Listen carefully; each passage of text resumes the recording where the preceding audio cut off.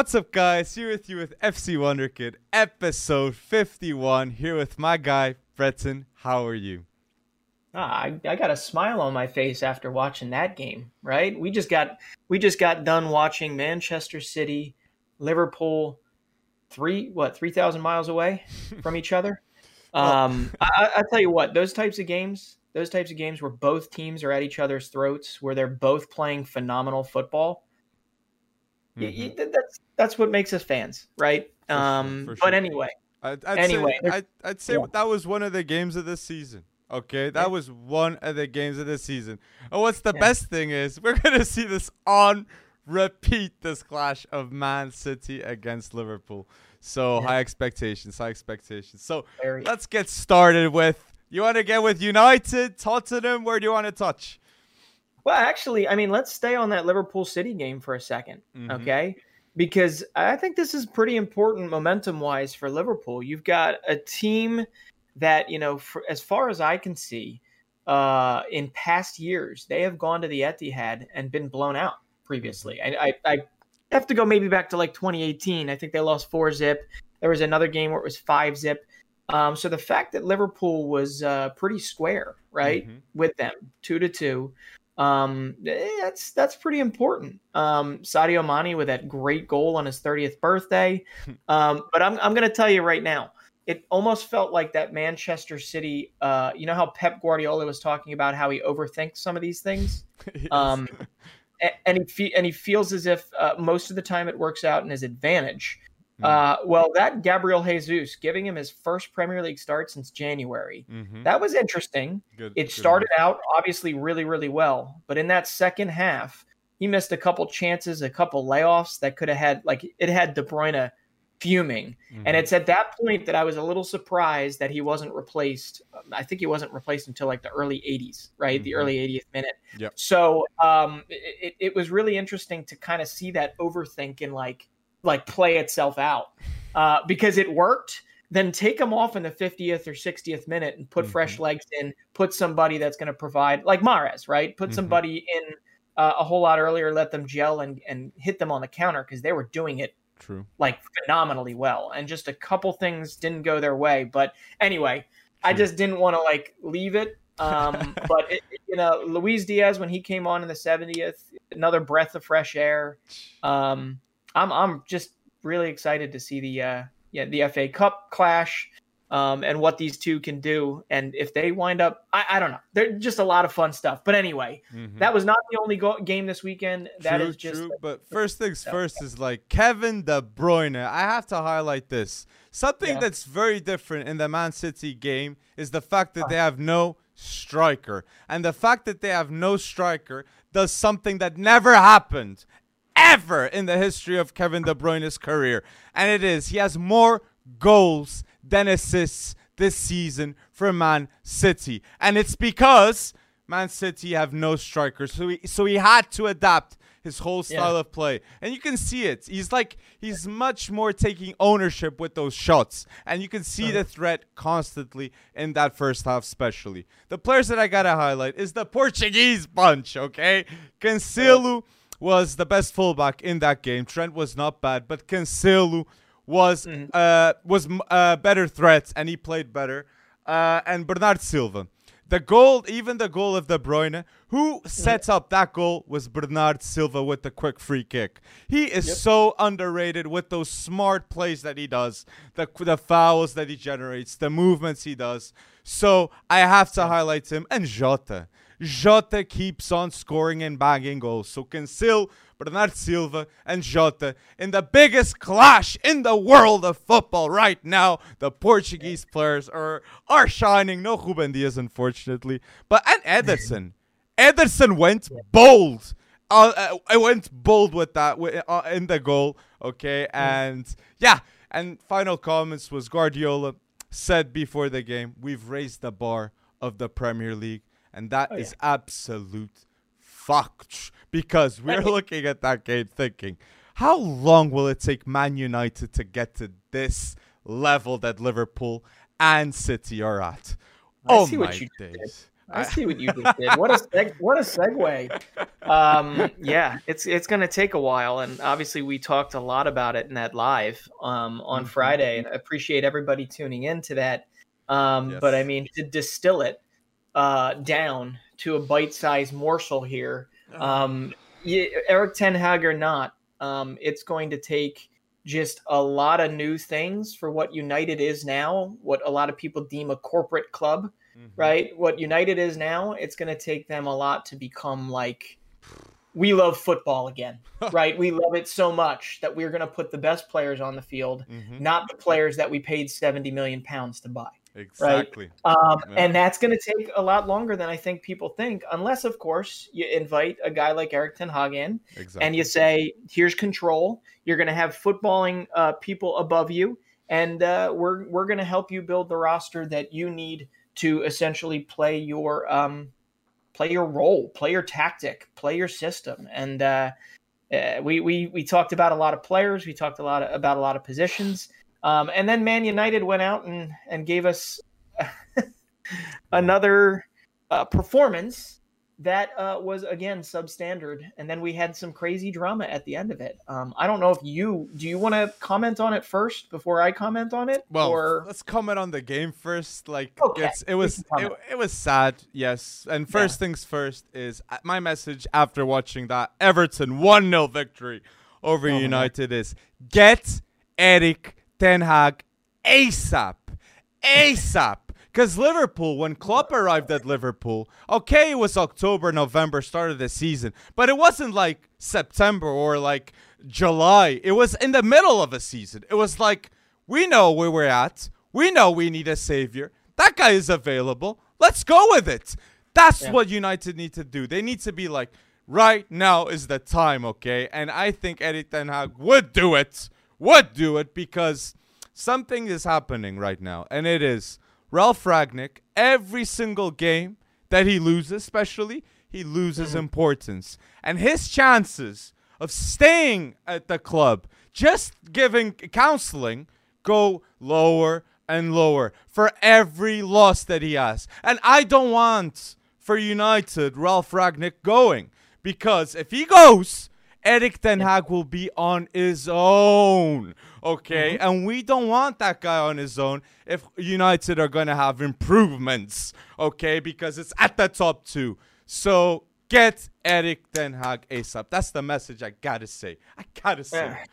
Woo. Yeah, I mean, that is not a bad message. I don't know how realistic it is. They'd have to throw a lot of money at him because he is in an Eredivisie title race as it stands, but there's got to be a way to maybe get a support staff in there or somebody else in there. First, they got to announce the damn thing, right? Announce it and make it official. But yeah, I just watching that game. I'm gonna, instead of focusing on the United kind of drivel and that result, I'm gonna focus on the positive here because a long storied historic club like Everton was on the ropes.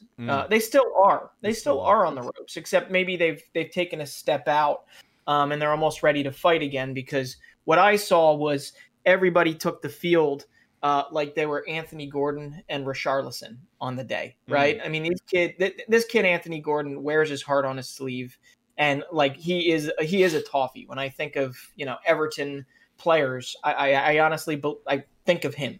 Now, because he just personifies it, and you could see it. Ben Godfrey played well, Richarlison played well, Anthony Gordon played well, and it was what's his name? Alex Iwobi he was all over. He was a bat out of hell. Good. He was all over the place. Were they playing great football? No, they weren't. But they did what they had to do to scrape out the 3 points that they absolutely needed when all is said and done. So I don't know, man. Great show with Anthony Gordon. He personifies the intensity that you need as a youngster, and you can see that he wants the change at Everton, okay? Yeah. And Richarlison too. There's a couple of players there that I'd say, Michael Keane. You know what I'm saying? There's a couple of moments there I'm dubious. I think Alain coming back, that's a big, big comeback for Everton too. But I just want to say another thing with United too. I don't understand. Okay, we all know Paul Pogba's going to leave. We all know. So for the benefit of United, do they still need to play Paul Pogba? Is it good for him to still be in that locker room, maybe? Does it give the right message overall to the locker room? We knowing that Paul Pogba is going to go and he's still there talking. So, with all due respect, I love Pogba, but maybe it's the best for him already to decide where he's going to go. And for United, it'd be really good to have clarity. It'd be really good too. So. Yeah, and here's the absolutely crazy thing. Oops, just bumped the mic. But here's the absolutely crazy thing. West Ham dropped points. Okay, Tottenham gained points. Arsenal dropped points. Like, the race for fourth place is not out of the question. You know, United is not out of it. I mean, the window's getting closer or smaller for them to actually get something done. But, you know, if they can strike fire and get a little, I don't know, excitement, like get a little like Evertonian pizzazz for the last few games here, 6, 7, whatever it is, games left, United could still get into Champions League football. They absolutely could. It's not necessarily out of the question. It's going to be tough. But I think there is that wrestling with, even with a Ralph Rangnick, I think there is the wrestling with, you know, we paid this amount of money for this particular person, or this particular person has a stature or has an agent breathing down my neck. They need to play in order to be able to offload him, or they need to play. I don't know. It just seems like everybody's remembering 2018 World Cup final Paul Pogba and not the Paul Pogba that's currently doing whatever he's doing at United. So I'm with you, but I do believe United can still potentially turn it around, at least to the good. But it's gonna. But it all depends on who. It all depends on who for that to happen. It does, and I'll be honest. I'm gonna say it. I'm a little skeptical that it's Cristiano Ronaldo that turns this club around or helps turn this club around. I think he's at wit's end. I think he sees that there's this whatever, and it manifested itself in whatever happened. If people haven't read up on it, obviously it's a buzz on Twitter and pretty much everywhere else. But yes, I believe it was after the game. He was leaving, right? They had just lost to Everton 1-0. A fan, I'm not sure how young, 14. But a fan held his hand out with his phone in it, and Cristiano Ronaldo slapped it pretty hard. And the phone fell down and broke. Now, Cristiano, in his defense, immediately kind of apologized and immediately invited that particular fan to a game. And I'm sure he's probably going to cover a new phone. He's probably going to do whatever. But now you've got this like investigation that's happening. And it's tough. The fan's leveraging, okay? He doesn't want a new phone. He doesn't want a trip to Old Trafford.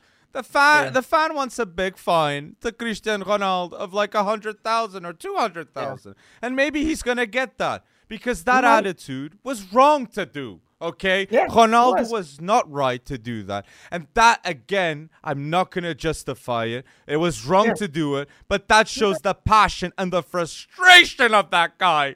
And I saw some comments on Twitter. Okay, that's the frustration of someone that has as captain Maguire. So I was like, oh, no. But if it's going there, I understand. And for me, I told you in the live, the captaincy role for me is the biggest problem. And Alphonso Davies, I wanted to say this. He mentioned it, okay? And I am 100% with him. We constantly say this, that it is.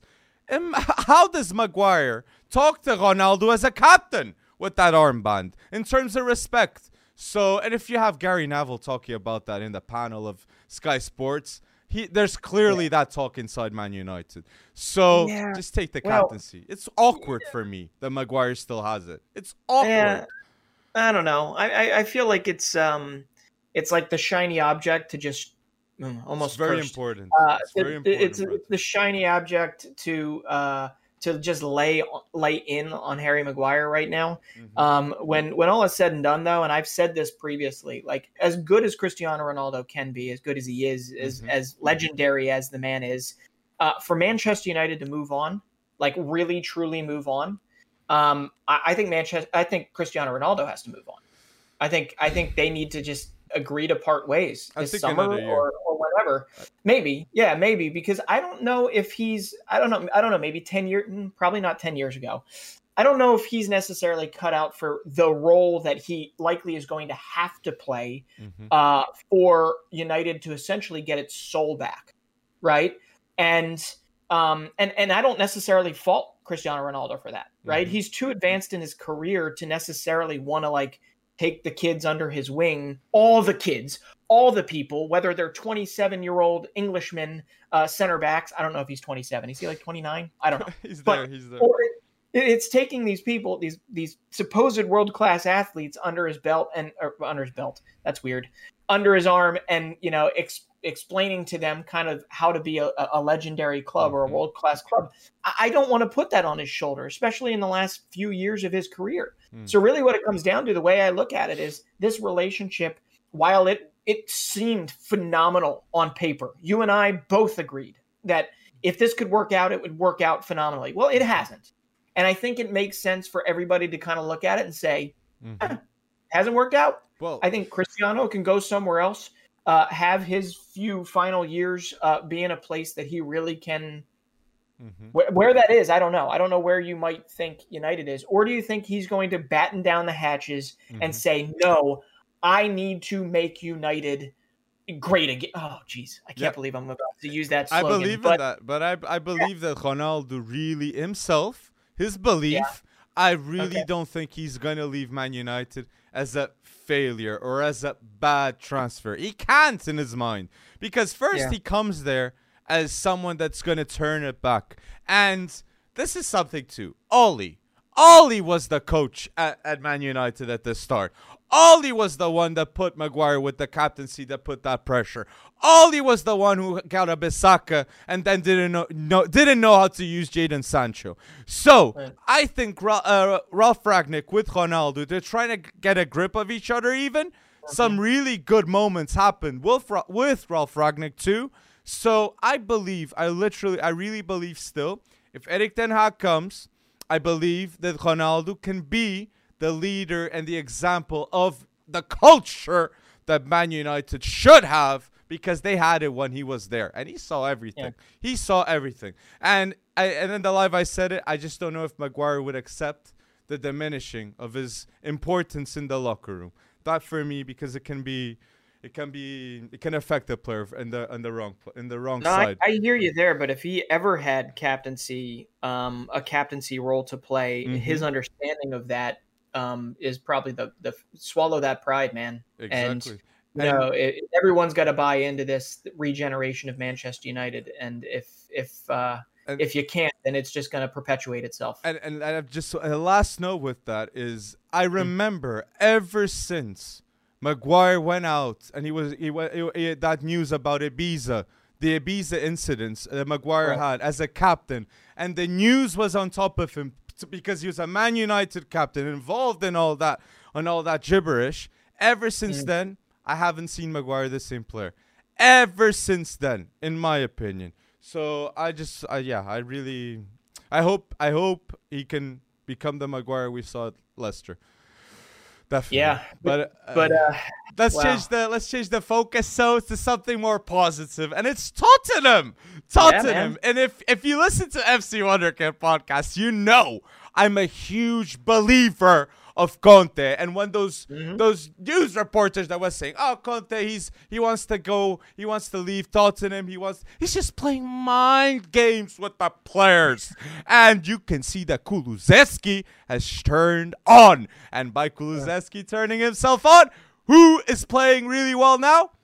Son and Kane. So he is the gel that was needed at Tottenham, and Bentancur too. At the back too, handling things as it should be. Love it. Yeah, so Conte is finally doing it. Woo! Yeah, we did say that Kulusevski could really shine in an Antonio Conte system. And obviously it was rocky to start. It all was rocky to start. But yeah, they are flying now. I mean, I think they were 9th or 10th place when Conte came in. Now they're up to 4th, and they have a really, really good chance of locking 4th place down. Don't think they'll catch Chelsea at 3rd, but 4th is definitely in their view. But more importantly, man, they've won, I believe it's 6 out of their last 7 games. Okay. 7 out of their last 9. And, one of the big things that was really letting them down early on was defense. And obviously Harry Kane hadn't woken up from his half season long slumber yet. But now you're looking at guys that are just on fire, like you mentioned. Son had a hat trick against Steven Gerrard's Villa. They won 4-0, and now you're looking at 25 goals scored, 4 goals conceded for Tottenham in their last 7 Premier League games. Okay, 25 goals scored, like that's pretty damn impressive. And Harry Kane has shot up the charts. I mean, he hasn't surpassed Salah, and he certainly hasn't surpassed Son. But just a little fun fact here: I believe, correct me if I'm wrong, but I believe Son now has more non-penalty goals in the Premier League than Mohamed Salah, your Golden Boot leader currently, himself. Sheesh, that's a bold stat. Ooh, that is a bold stat. Whoa, so that just shows that Son's underrated. That is fucked. Love it. What I want to say too is like Kulusevski, it's still a loan with an option and it's 35 million, and that is gonna be triggered 100%. And he's got 9 goals and assists. Okay, so that involvement makes him no doubt one of the top 10 definitely January transfers last January transfer window. And if you want to see a video about our top 10 January transfers, let's get this podcast to 300 likes, okay? Go bold. Just a quick mention. I want to do that top 10 video. But going to it too. Yeah, just 300. Go bold with it. Just, So, and I wanted to say this about Tottenham. I got here on my notes. We focus a lot about Arsenal youth, but Tottenham with Conte, they've got youth too. They got Oliver Skip, 21-year-old. Kulusevski, 21 too. Romero, 23. Brian Gil on loan to Valencia. He'll come back, 21. Emerson Royal, 23. Bentancur, 20. Yeah, Bentancur, 24. So we still got a ton of... did I mention Romero, 23? Yes, you did. Because that for me is like unbelievable. Romero's going to cement himself there. And it's like a lock. They got him for 40 million. Like, people touching him, they'll be trying to sell him out for much more than that. And Conte is sure happy because he knew him at Atalanta too. So, now, the big question is, Harry Kane. Yeah, you mentioned him. And it's interesting that the closer we are to the summer, the better Harry Kane is performing. Okay, and I don't think that metric is a coincidence because, and I am sure Conte is aware too. Okay, and I am gonna say that Kane I think is gonna leave next summer. Okay, for 100 or 120 million, and I am expecting or Lautaro or Dybala to go to Tottenham. One of these two. Okay, that's a bold prediction, but I'm definitely expecting more replacement, and he's already thought it out because it wouldn't make sense to Tottenham to just leave Kane go and not have any leverage, not having any momentum with him. So it must be talked it out. Do you honestly believe Harry Kane is going to leave the Premier League? Because I don't see Eric Ten Hag coming in and saying, I want to spend 100 million plus on Harry Kane. I also don't see City going after him unless their pursuit of Haaland dissipates pretty quickly, which it doesn't seem like it's going to unless Real Madrid outbids them. Chelsea is a question mark. Arsenal, no way. No way. You really think Arsenal? No, I don't think Daniel Levy would like that for sure, and he'll be a hard bargainer. I wouldn't like if Daniel Levy liked that. I mean, that's like, oof. I don't know. I don't even know if Stan Kroenke has has the I don't know, intestinal fortitude to shell out that type of money. No, but it still is kind of funny. I mean, they could have just mended ends with Aubameyang, and who knows, maybe he could have pulled a Harry Kane and started scoring goals in the Premier League. True. Uh, But I think Manchester, Breton. I think, do. or United. I think even with Ten Hag, why wouldn't Ten Hag like it? I think it would be a big pull of the trigger, yes. And I do think he'll sign other players ahead. I think Kane will be something in the middle of the summer. It won't be like first transfer, so because it's such a big decision. So if you think Harry Kane's gonna leave, put down below in the comment section and say where do you think he's gonna go, because we're having doubts over here. And yeah, let's go. I mentioned with the Tottenham youth, I mentioned the Arsenal youth. That is really good, okay? But that happened, okay? They lost to Crystal Palace, okay? And that was pretty bad. That was pretty bad. Patrick Vieira masterclass over him. Conor Gallagher, really good again. So 2 losses for Arsenal. Oh my days. Yeah, I mean that's you got Graham Potter doing the same thing against them. And all I gotta say, I know this is jumping the gun. In that game, that 2-1 win for Brighton over Arsenal. Enoch Mwepu, he's 24 now, but he was part of that Zambian connection of Patson Daka and Enoch Mwepu at Red Bull Salzburg that we loved. We loved to talk about them. Mwepu had just the game of his life. And I got to shout out Moises Caicedo. You'll hear his name later. Yes. But Moises Caicedo getting his first Premier League start for Brighton, he looked great. And I really do feel like he's going to mature more into it, the more time he gets in the Premier League. And 7 months from now, Moises Caicedo is going to be so much better than what he is right now. And right now, he's pretty damn good. So yes, hey, you're absolutely right. I mean, when you play with youth, you expect pits and fits and starts. You expect peaks and troughs, whatever you want to call it. And unfortunately, they're going through a trough right now of 2 losses in a row at exactly the wrong time, because this was the time that they could have taken 4th place and made it their own, and put a little distance in there. But they still got really big matches coming up. So, who kind of did anyone disappoint you in particular in these last few games, or do you think just system wide they couldn't get fit? No, there's one player I gotta say, Nuno Tavares. Okay, for everyone that questioned me saying Nuno Mendes is worse than Nuno Tavares, this, that, and the other thing. Where are you now? Where are you now? Because Nuno Mendes is no doubt better. And it was a development type player, okay? So that's the first thing. And I want to say to Arsenal fans, you mentioned it. It's such a young side. No need to panic. This happens as a result of the age and the inexperience in the group. I totally agree. And it's because of the lack of a striker. Because there's moments there that you needed a striker to score a goal for a 1-0 up or a 2-0 up. And the midfielder next up, Partey. And I am just going to say a quick mention. Fabrizio said that Leicester are willing to negotiate Tielemans for 25 million. What are you waiting for, Arsenal? Yeah. What are you waiting for? This is the perfect player to be next to Partey and to have the solution to give that little bit, that inch of creativity that you need to do the things at the right time that Tielemans would do, and 25 million would be a bargain. But if they balk at that, that's just bad business. Exactly. I'll give you what little pennies I have to help make that get done. And what I gotta say too is, like, with Arteta, that's why I really want to say to Arsenal fans, no need to panic, because even if Arteta doesn't work out, okay, I'm not gonna.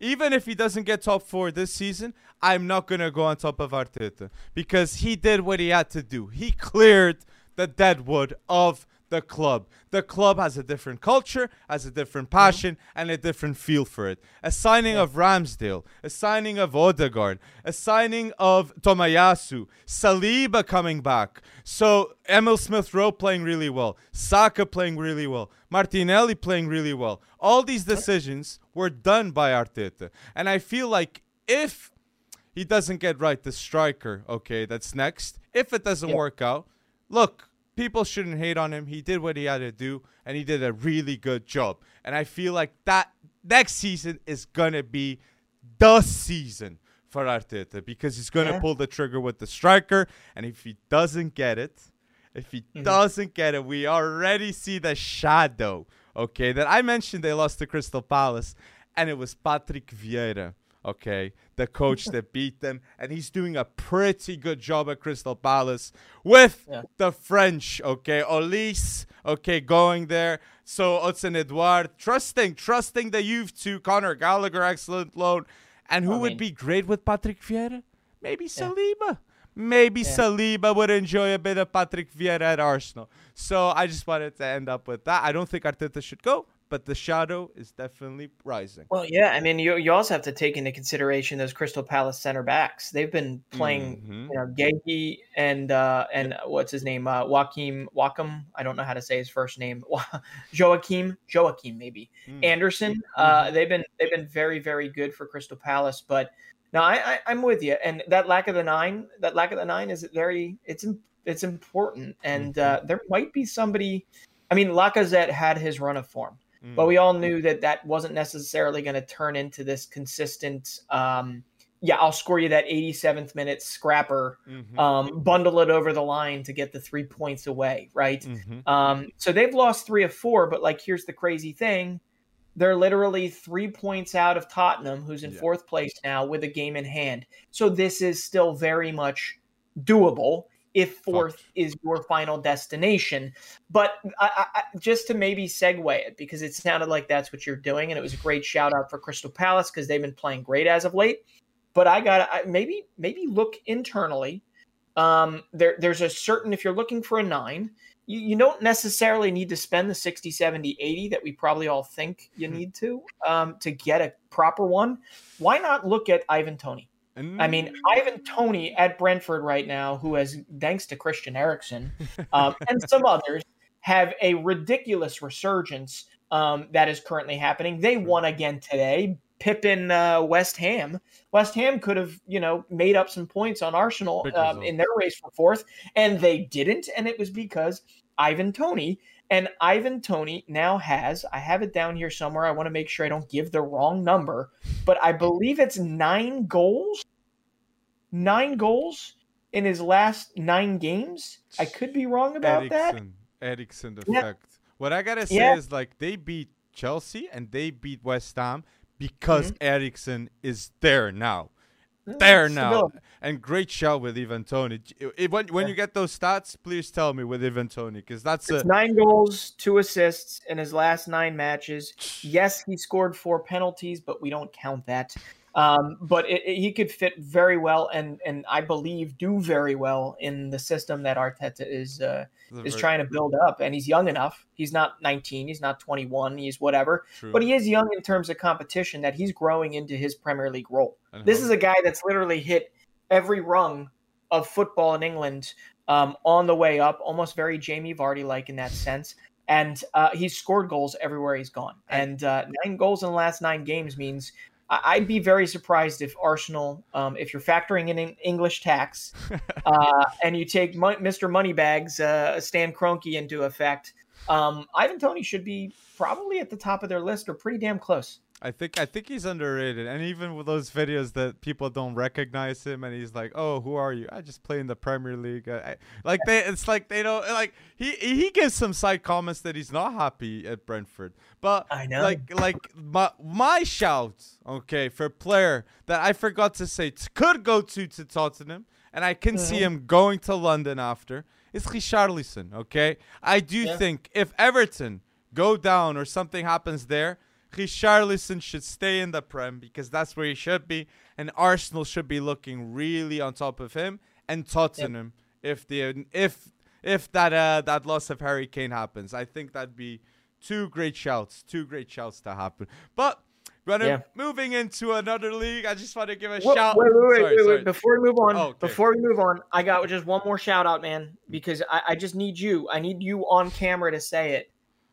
What do you think of Jesse Marsh and Leeds United? Really good result, 3-0 against Watford. And I actually saw the highlights. And I got to say, too, something about that game. Great that you mentioned it. Calvin Phillips came on and 2 goals came after, okay? I remember telling you the moment that Jesse Marsch grabbed his hands on Calvin Phillips, Leeds was going to go even better, more scarier. No doubt he's a fantastic player because he just suits so well the system of Jesse Marsch with those pinpoint daggers. And as we know, I mean, they're not safe yet. So let's I gotta definitely slow my roll. But hey, anytime an American coach in the Premier League, considering Bob Bradley before him, anytime an American coach in the Premier League wins a few games and lasts longer than a couple weeks, I'm going to be pretty damn ecstatic. But when it comes down to it, they're flying right now and they're feeling good and they're getting some fortunate bounces, but Jack Harrison, Rafinha, Rodrigo's playing well.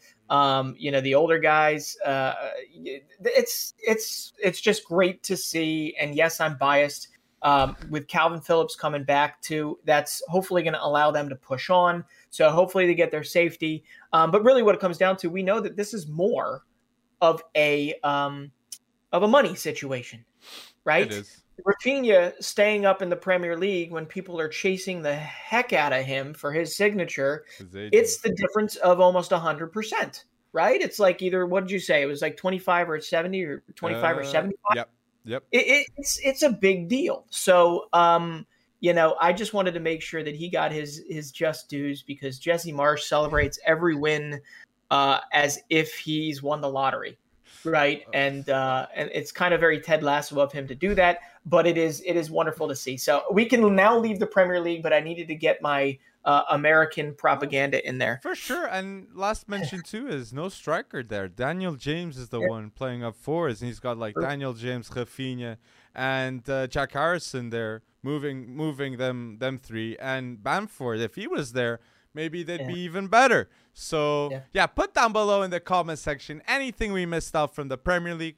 Go bold and, feel free to comment. So, next thing I got to mention with it is João Felix getting the award of the best player in La Liga last month, which is deserving with 4 goals and the complete change of vibe with Atletico because everybody was getting on top of Atleti. And after that Man City game, imagine if they were in the bad form that they were before and having the Man City propaganda game of no attack, and João Felix playing as a left back. So it was really good for Atleti getting João Felix with this award. Facts. Facts. Yeah, it's amazing what a player can do when he's 100% healthy, right? Especially one as talented as João Felix, and also when you play him, which wasn't happening, mainly because he was dealing with injury as well. But that's great to see. But if he wants to build on that, there's a certain game that's coming up that he might want to ball out at,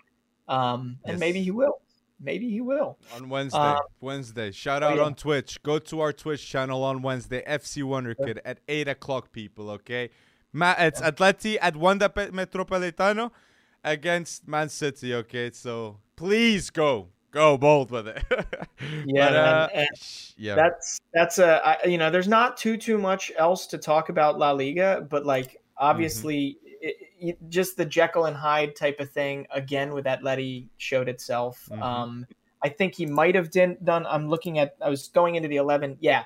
He did do no, not really. He had Suarez start and Griezmann start, and they lost to Mallorca, who's literally the bottom of the table. I watched that game.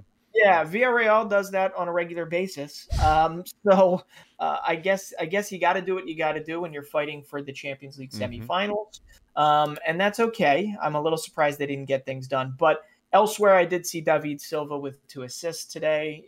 Even though Man City couldn't get the win at home against Liverpool, David Silva's out there getting Real Sociedad 3 points when they were down 1-0 most of the game.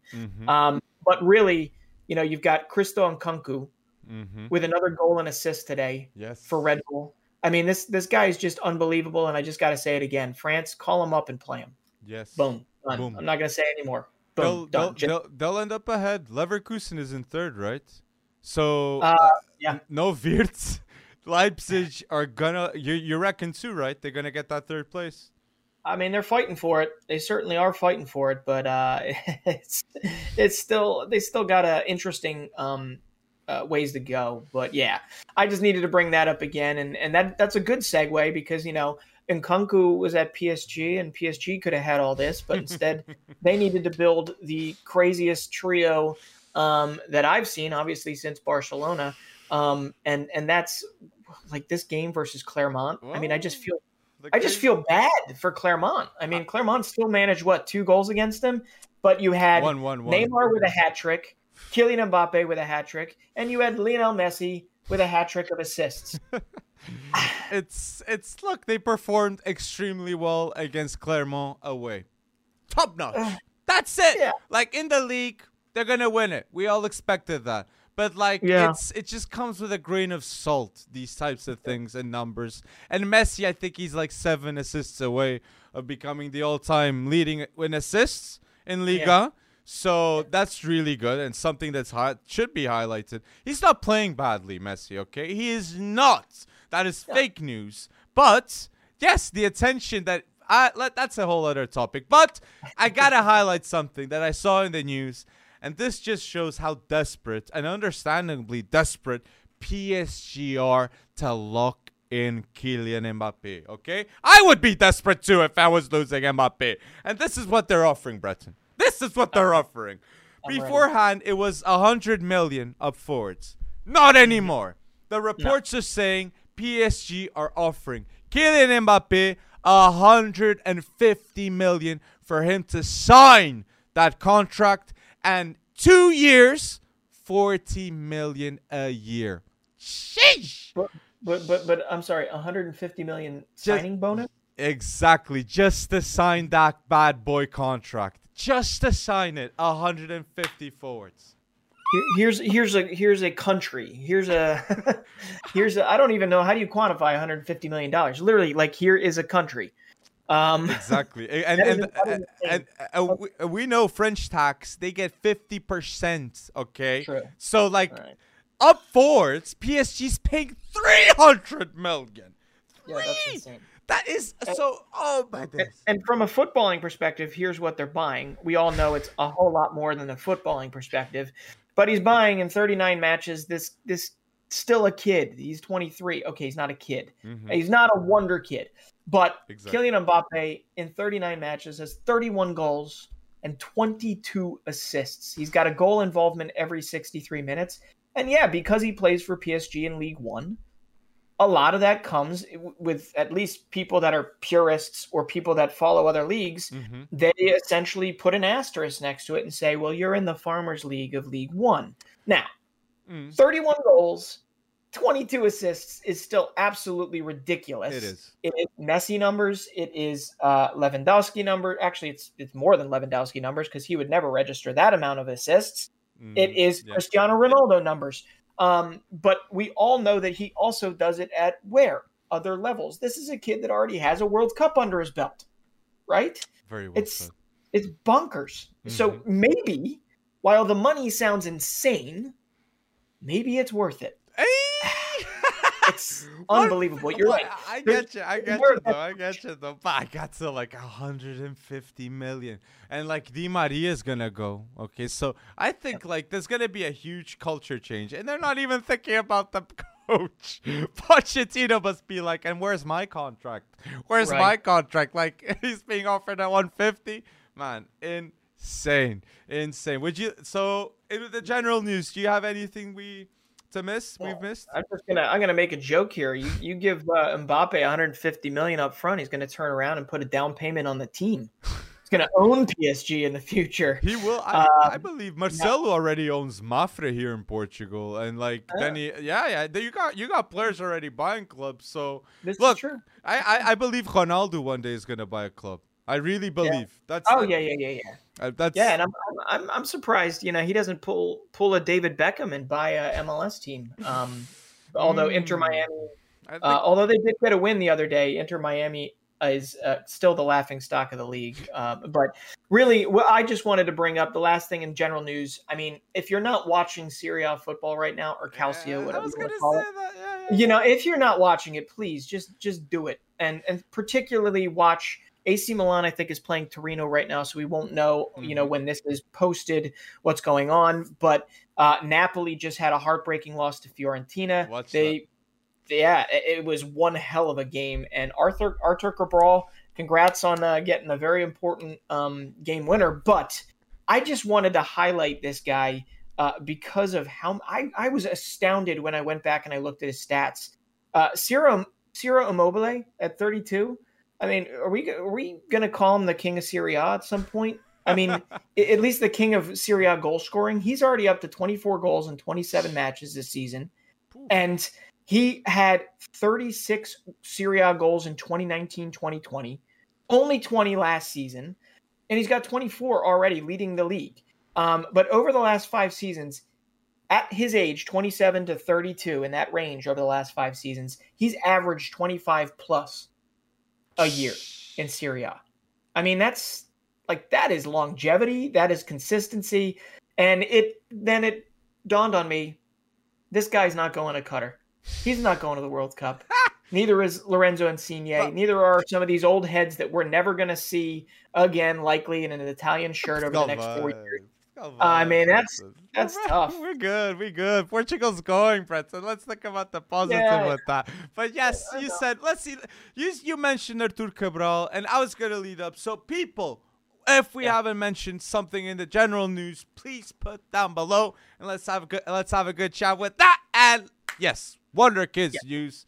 I know he's not a Wonderkid. He's 23 years old, but Artur Cabral went to Fiorentina because a certain person went to Juve and he wasn't banging goals. True, okay, right. in his last couple of matches, Dusan Vlahovic, but he scored in the last one, and it was the dagger that was needed for Juve to win.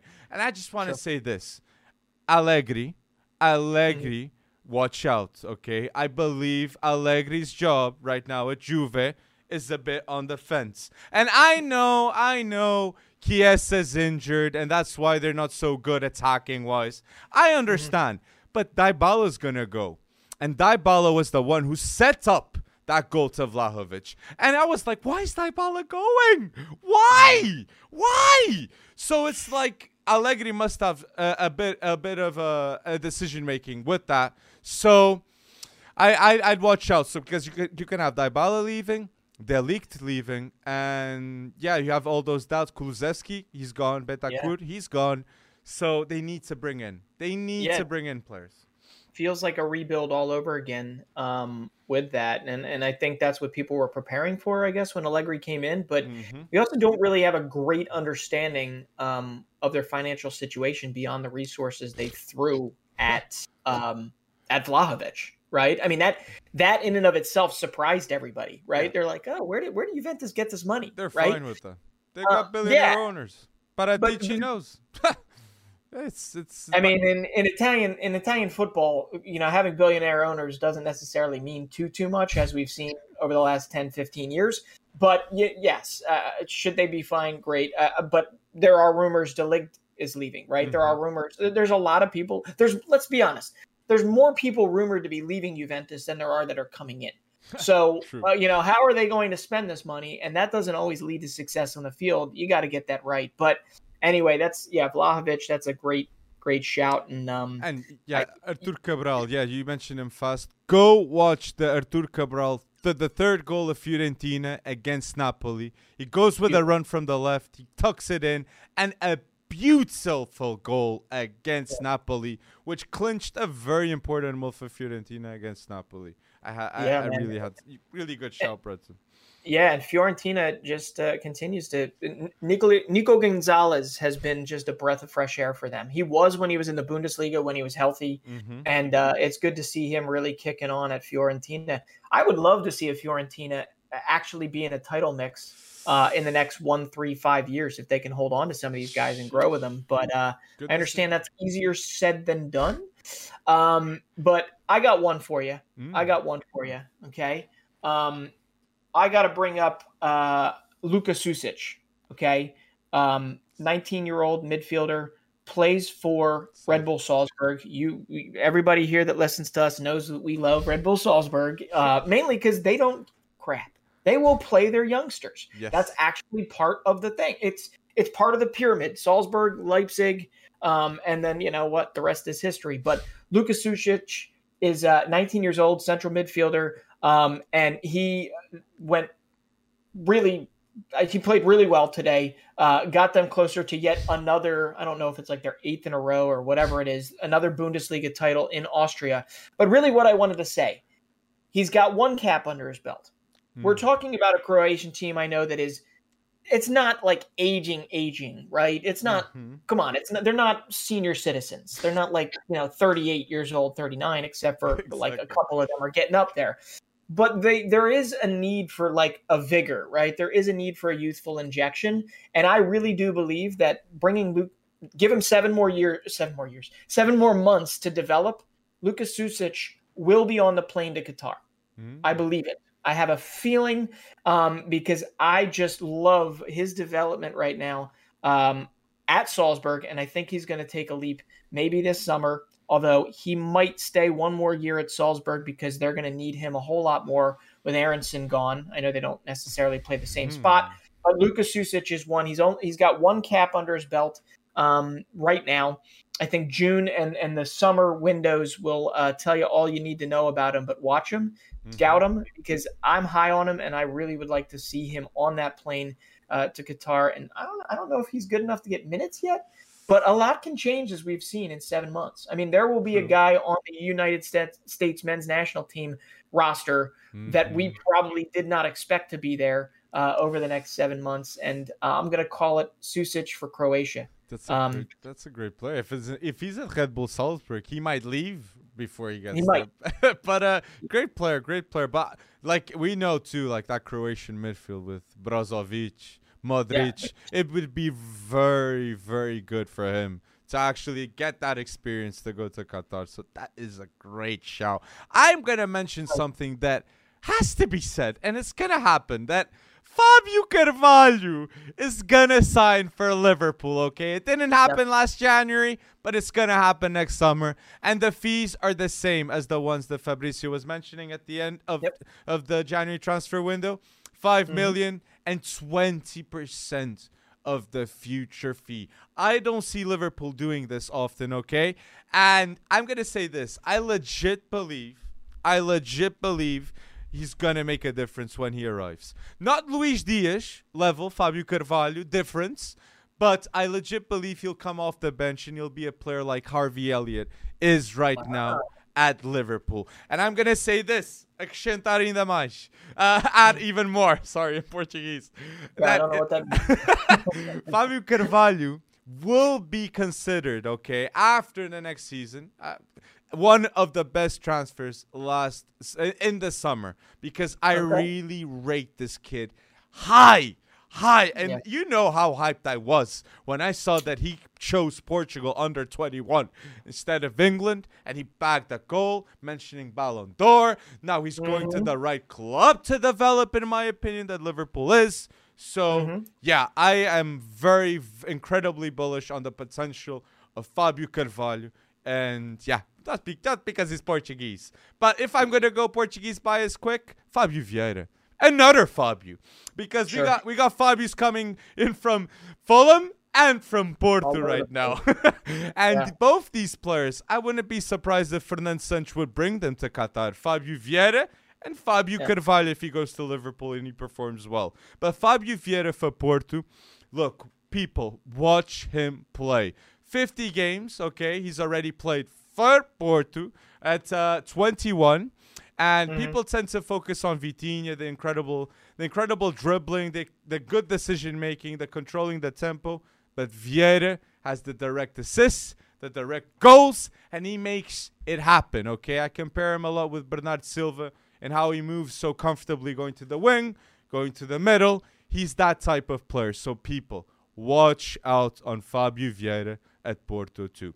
Because well, what's it going to take for the other Fabio Silva at Wolves to find his way onto the plane? He's Fabio. Well, he will definitely need to start bagging those goals. But the thing here with Fabio Silva is, when I watch him, is he plays well. Like, I don't say, like, oh, he's playing so badly. Like, the off-ball movement is good. The only thing that's lacking is the most important thing for a finisher, and definitely for his confidence, it's the goals. So let's hope that Fabio Silva gets that vein from Jimenez in the past and starts bagging those goals for Wolves, man, because they'll find someone.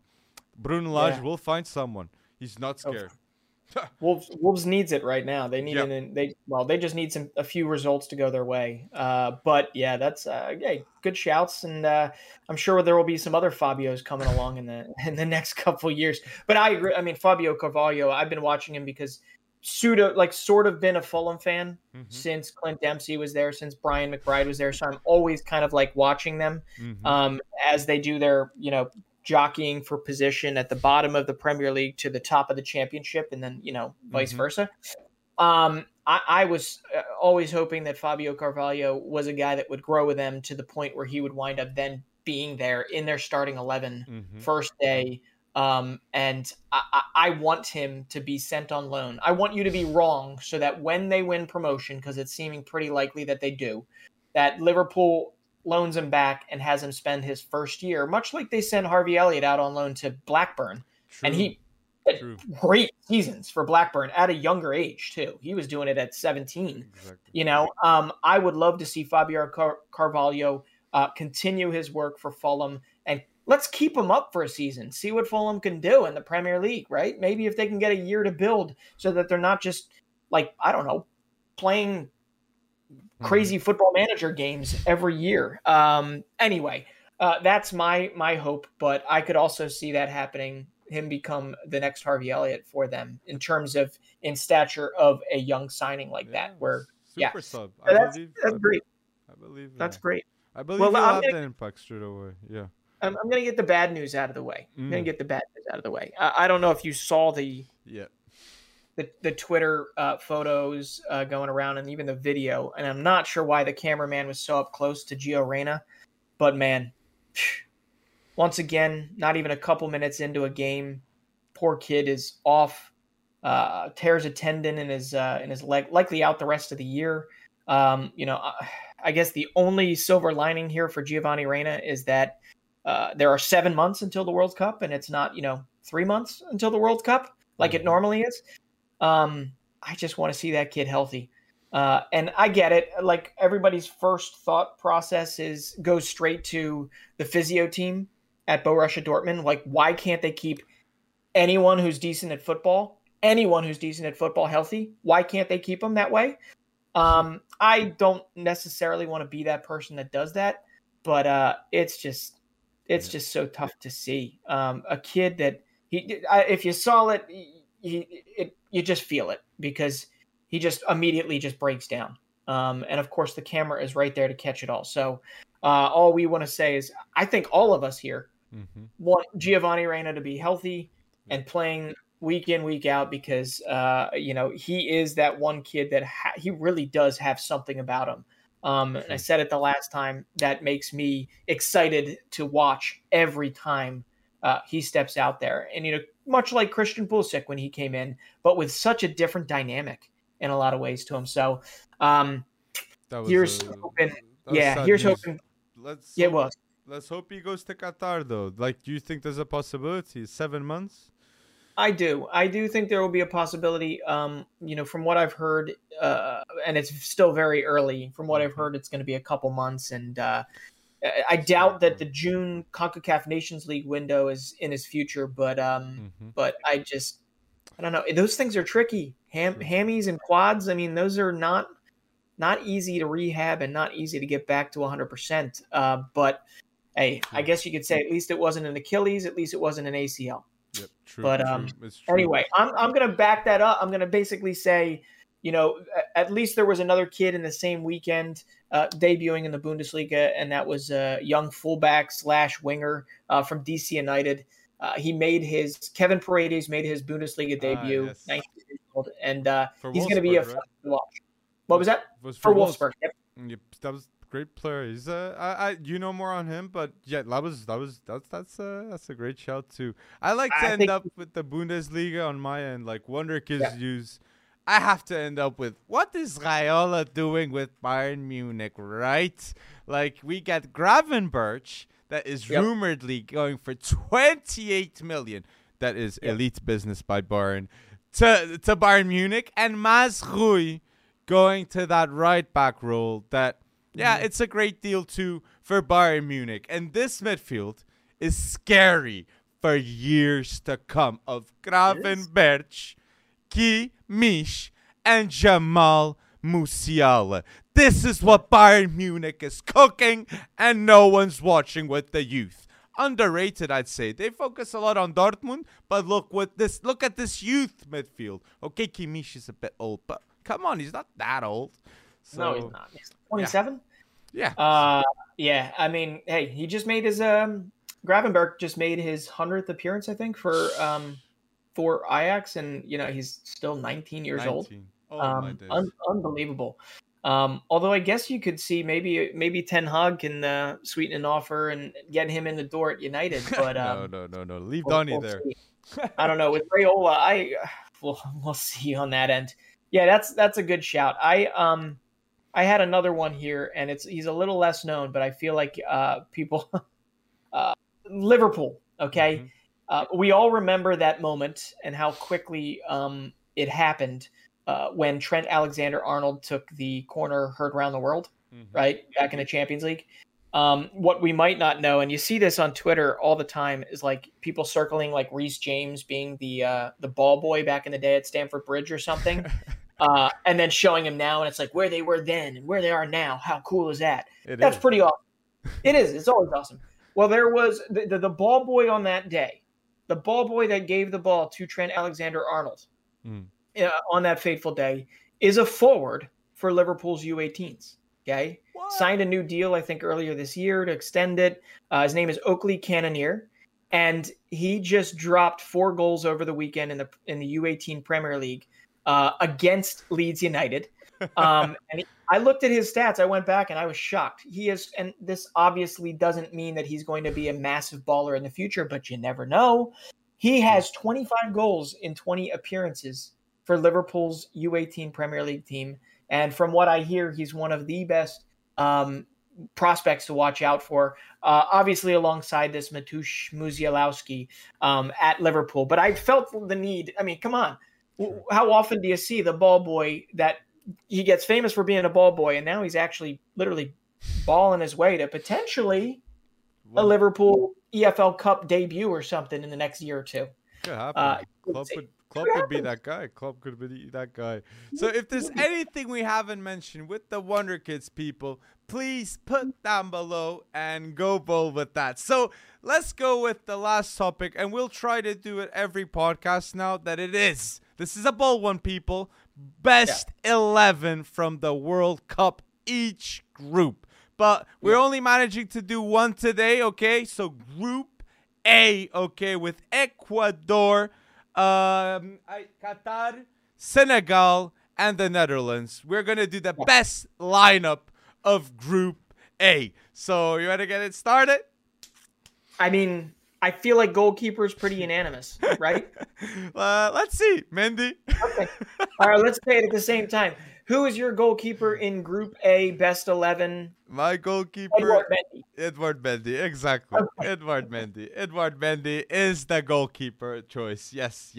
And that's even with those odd decisions and the kind of howler he had the other day that Chelsea obviously bounced back from.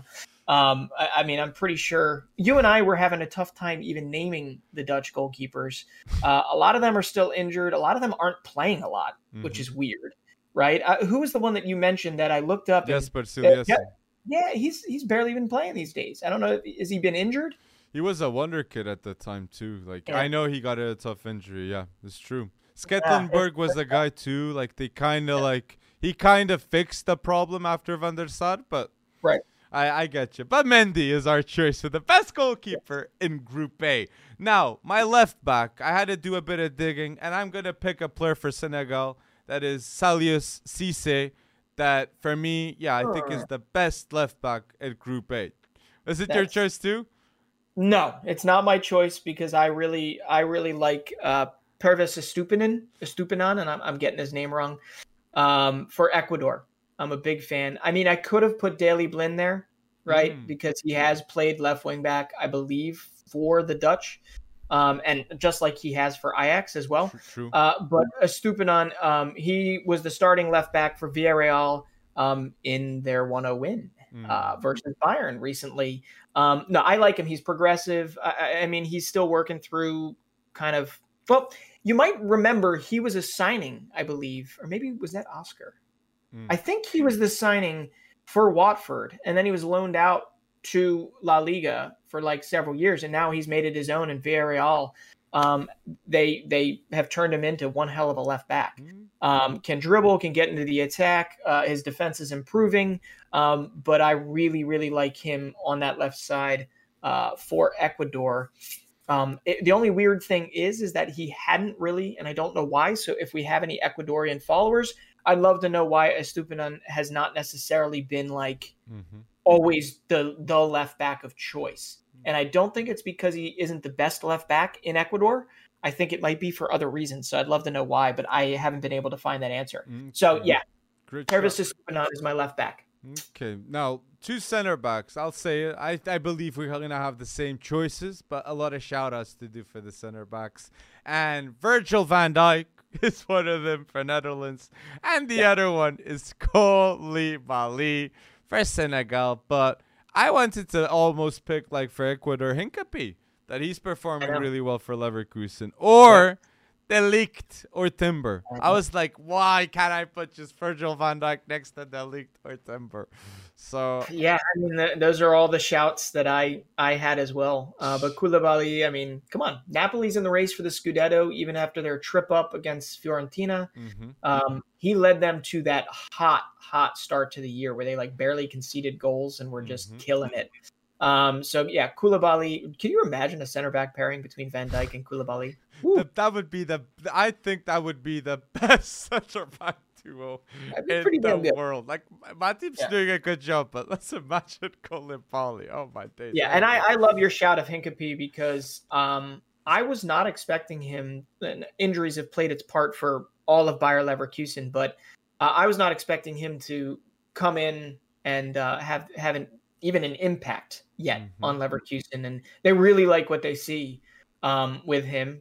And hey, another Ecuadorian, man. That young Ecuadorian team really excites me. I hope I don't, regret it in the future, but I'm going to back them pretty hard this year. There's a couple of shouts to do. We'll do it. So at the right, I'm going to go with the only Qatar player. And it's because they're ties to Portugal. No, I'm joking. It's because he's one of the best players of Qatar. And that was like the slot in the team that I feel was the weakest. And Pedro Miguel is my choice, for the right back slot. And he'll surprise a lot of people because I think he's going to be one of the top 3 players for Qatar next to Akram Afif. Pedro Miguel at the right back spot. So I went bold with that. And you're right. When we do this after Group A is all written in stone and all the results are played, there will be a Qatari player or two likely in this best 11. But you and I haven't really been able to watch them as much. So maybe it is Pedro Miguel. But I couldn't find my way past Denzel Dumfries. Okay.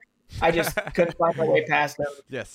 He had his coming out party in a good way in the Euros, and I think he's going to continue his rise, even if it maybe has cooled down some. But again, he's in a Scudetto race, and I'm here for it. I like a whole lot about him. There's a whole lot more to improve, but I'm not Mr. Scout.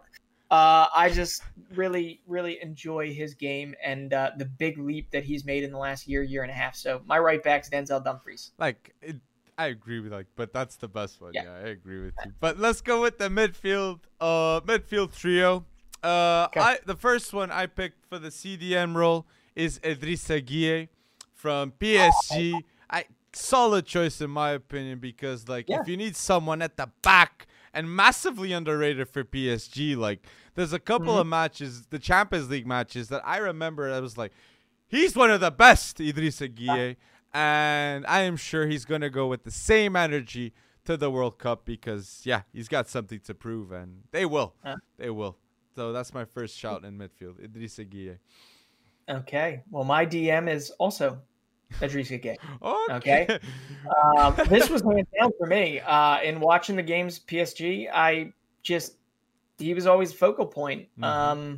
So I don't know if I got to watch him enough amidst the qualifiers to say that he was the exact same influence for them, but I'd be very surprised if he wasn't.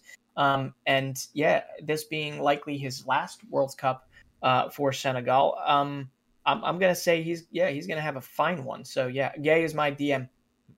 And so let's go with just picking the three midfielders. So Idrissa Gueye, Frankie De Jong, and the other one was the one I was on the fence, but I'm gonna go with Steven Bergwijn. Excellent transfer from Feyenoord to Ajax. It's really working out. He's got 7 league goals and 8 assists. So for me, 30-year-old Steven Bergwijn, one of the best players for Ajax and Netherlands. That's my trio.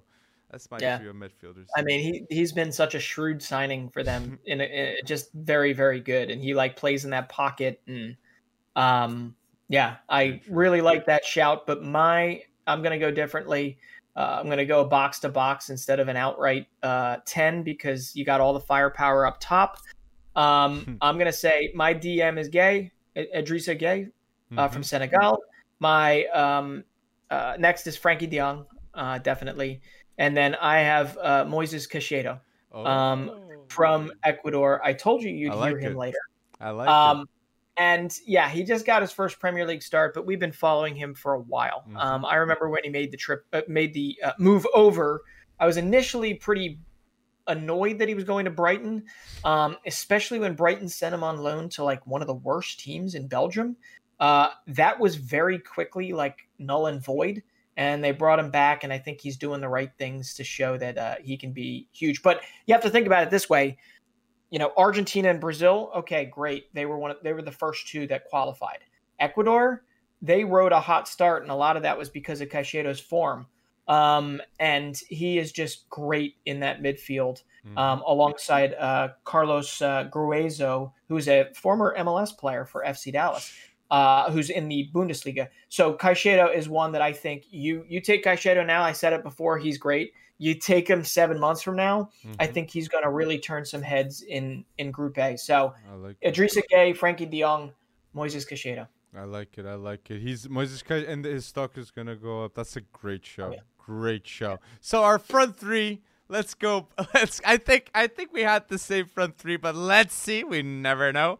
Front three of Group A, I go with Sadio Mane at the left. At the fours, I go with Memphis Depay.